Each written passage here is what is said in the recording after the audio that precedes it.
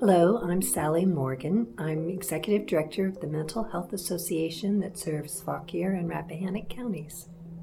Now, when talking about mental health, the average delay between someone experiencing symptoms for the first time and actually getting treatment is a full 10 years.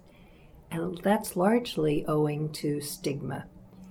With addiction, the stigma is much stronger.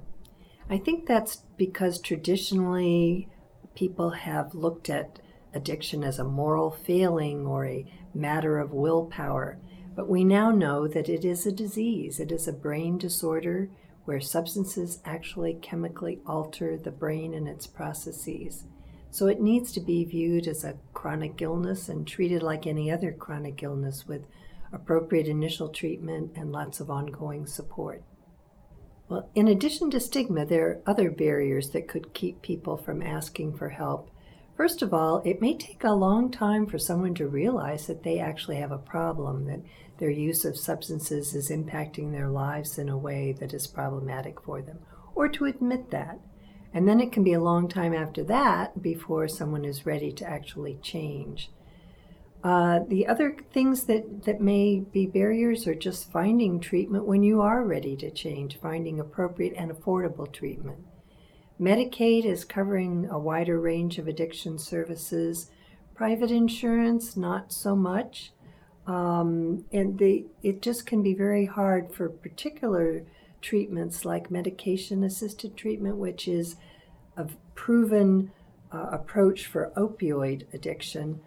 The actual cost of that can be problematic. So cost, availability, recognition of the problem. And the other thing I would say is, it's just hard. It's hard work overcoming addiction. So that's one reason we put such a premium on prevention. So what a person should look for if you're concerned about someone you think may have a substance use problem or actually be addicted to a substance, you might first consider risk factors. So one of the biggest risk factors is a genetic predisposition. So knowing what your family history is important in knowing how susceptible you might be to addiction. Another factor is the age at which one first is exposed to drugs or alcohol. We now know that if you first experiment with drugs at age 13, you have a 70% chance of becoming addicted in the next 5 to 7 years.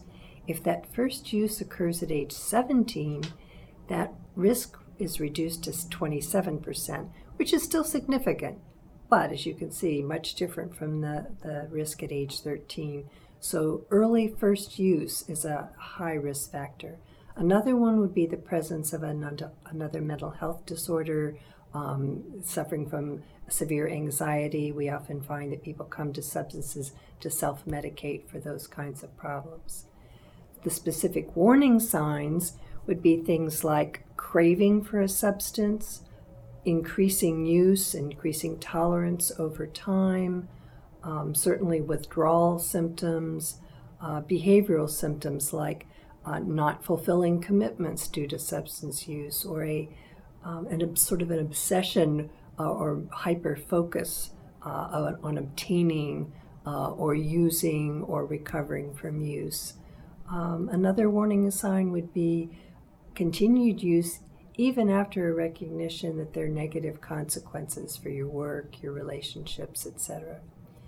So if you see those warning signs, the best thing to do is engage that individual in conversation, talking openly and honestly about what you see, what you observe, how their behavior is affecting you, etc. People may not be ready to talk. There's a real readiness cycle, and what you may find is needing to come back to the subject multiple times.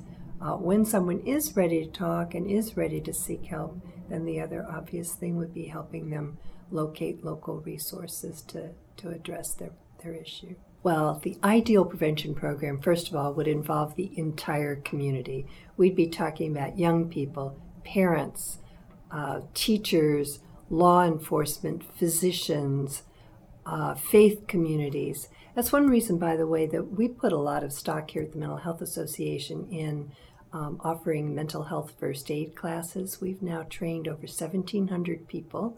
Those classes address both mental health issues and substance use and help people understand the illnesses, help them know what to look for, what the signs and symptoms are, to feel confident in reaching out to someone they think may be struggling, and know how to help that person get help. So something that helps the entire community really understand the nature of addiction, the fact that it is a chronic illness and needs to be viewed in that way and treated in that way, so that everybody knows that recovery is possible, everybody knows where to turn for help. There are so many ways in which we can help people avoid the traps of addiction. One is to have other ways to manage stress so that we're not using substances as a sort of negative coping strategy. Another one is avoiding that first use of drugs and alcohol at an early age. Other ones have to do with just finding natural sources of stimulation and highs. There was a wonderful program in Iceland where they had a terrible problem with alcohol addiction among their young people. And they implemented a government program where they actually funded not treatment programs, but programs that helped young people find what really turned them on, whether it was sports or drama or whatever, and funded those things, finding those natural highs. They have completely reversed the trend of alcohol use among young people in Iceland. So ways in which we can find other coping strategies, I think, are one of the biggest prevention tools that we have.